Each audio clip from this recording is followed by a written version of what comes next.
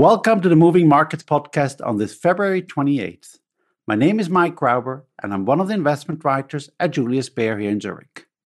We have revised our growth and interest rate outlook for the Eurozone and the US. Our chief economist, David Kohl, will join us in a minute to give some more details. But first, as always, on what has been moving markets. Data releases out of the US came in generally better than expected.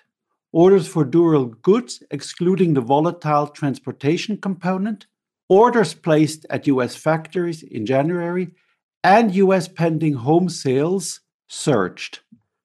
And so stocks closed off their highs of the day as these economic releases these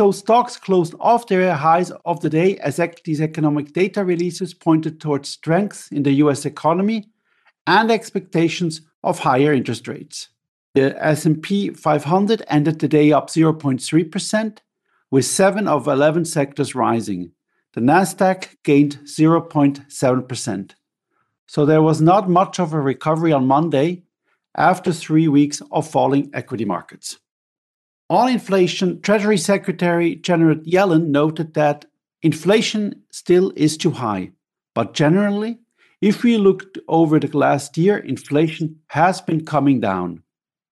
She also voiced her confidence that the Fed will bring inflation lower.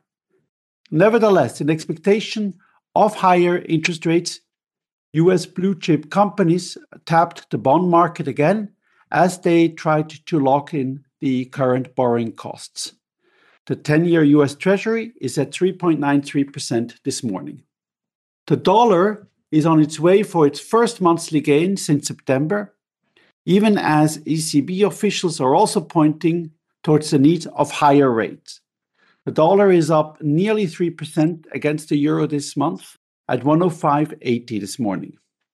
WTI oil is also heading for a fourth monthly drop. Higher stockpiles in the US and interest rate concerns are weighing on the black gold. WTI oil is at $76 a barrel. More generally, our technical analysts expect also a further softening in oil and commodity prices overall. But a very interesting story I read this morning on Bloomberg about Japan. The high energy prices are resulting in a renewed support for nuclear reactors in that country, even though it experienced the Fukushima tragedy more than 10 years ago.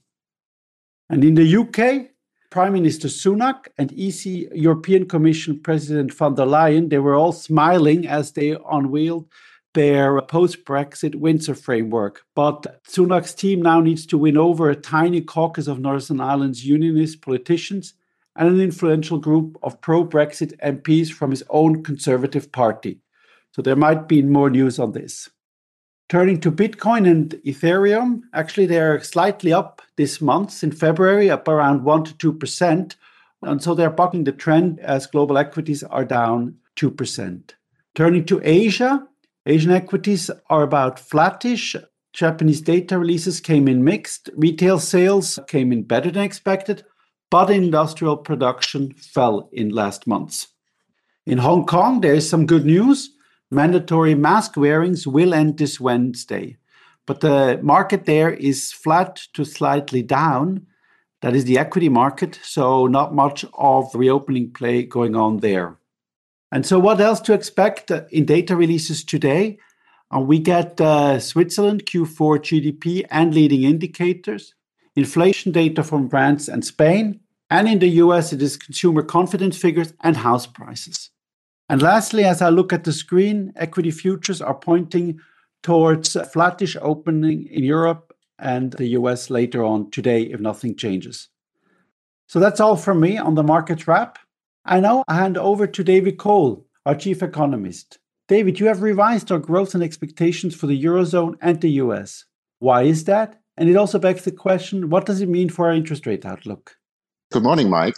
Yes, indeed. We pick up the positive economic data surprises you just mentioned for the US, and it continues. And this is true also for the Eurozone. So given like that economic data turned out better than expected, both in the Eurozone and in the US, and these data releases are coming actually from service activity but also for investment, and in the US still also from the consumption side. So given all that, we realize that markets are not talking anymore that much about hard or soft landing, but indeed also a no landing scenario is taking hold. And with this backdrop, we think that economic activity will solidly expand in the US in the first 2 quarters this year. And also in the Eurozone, where probably everybody expected a recession, we are quite skeptical that this will materialize in the first half of this year. And we revised our figures to a solid expansion in the US, which continues from the last quarters, so from last year, and also an expansion, more moderate, in the Eurozone. In the Eurozone, we have, in addition to this positive economic data surprises, of course, the sharp decline in energy prices, and particularly in the gas prices, which contributes as well to a better economic backdrop at the beginning of this year. Putting this all together, we think economic activity will be stronger this year. In the US, we revise our growth figure from 0.9 to 1.9%, so nearly doubling this figure, or more than doubling this figure.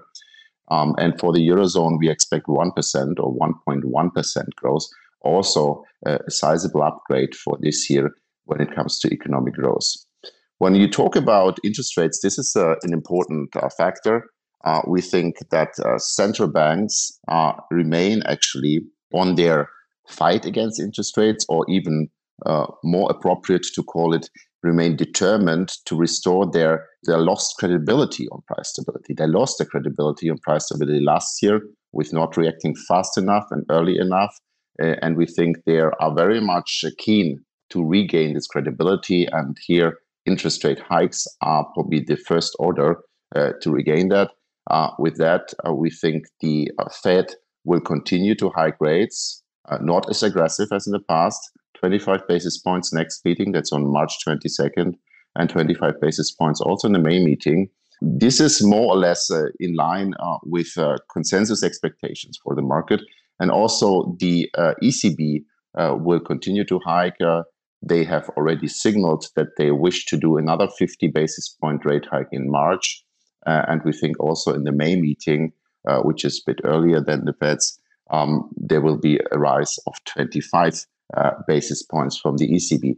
So rate hikes will continue on that side. We think given the positive growth backdrop, we will see also on the Treasury development in an environment where Treasuries so high, 10-year Treasury yields can digest this higher interest rates and will also move upwards. So we're looking for 10-year Treasuries above 4%, to be trading above 4% in the next couple of months. That said, that improvement of the short-term outlook goes in line with also some more headwinds over the longer term. And why? We think that the tightening of monetary conditions, so the higher interest rates, they will at some point have its effect on economic activity. We are observing already now that credit activity is slowing. Most recent figures had just been out for the Eurozone. Here, corporate credits are not growing anymore at the same speed as before. And we think this will at some point weaken economic activity. So consequently, we expect much weaker economic activity in the coming year than the upwards revised growth figures for this year. We think there will be a slowdown for economic activity in the coming year.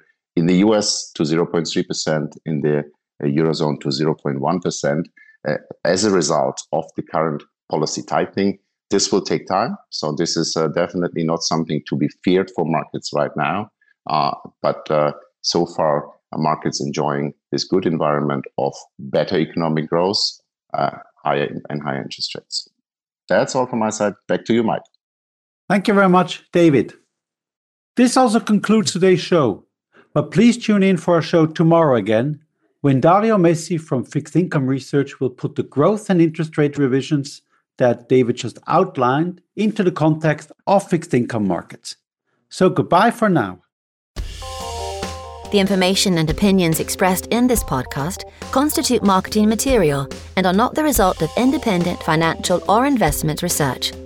please refer to www.juliusbaer.com/legal/podcasts for further other important legal information.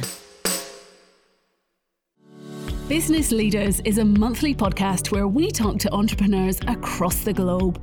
We delve into the details of how they started their careers, their journeys in building businesses, and hear about some of the challenges that they faced along the way. Search for Business Leaders on your favourite podcast player.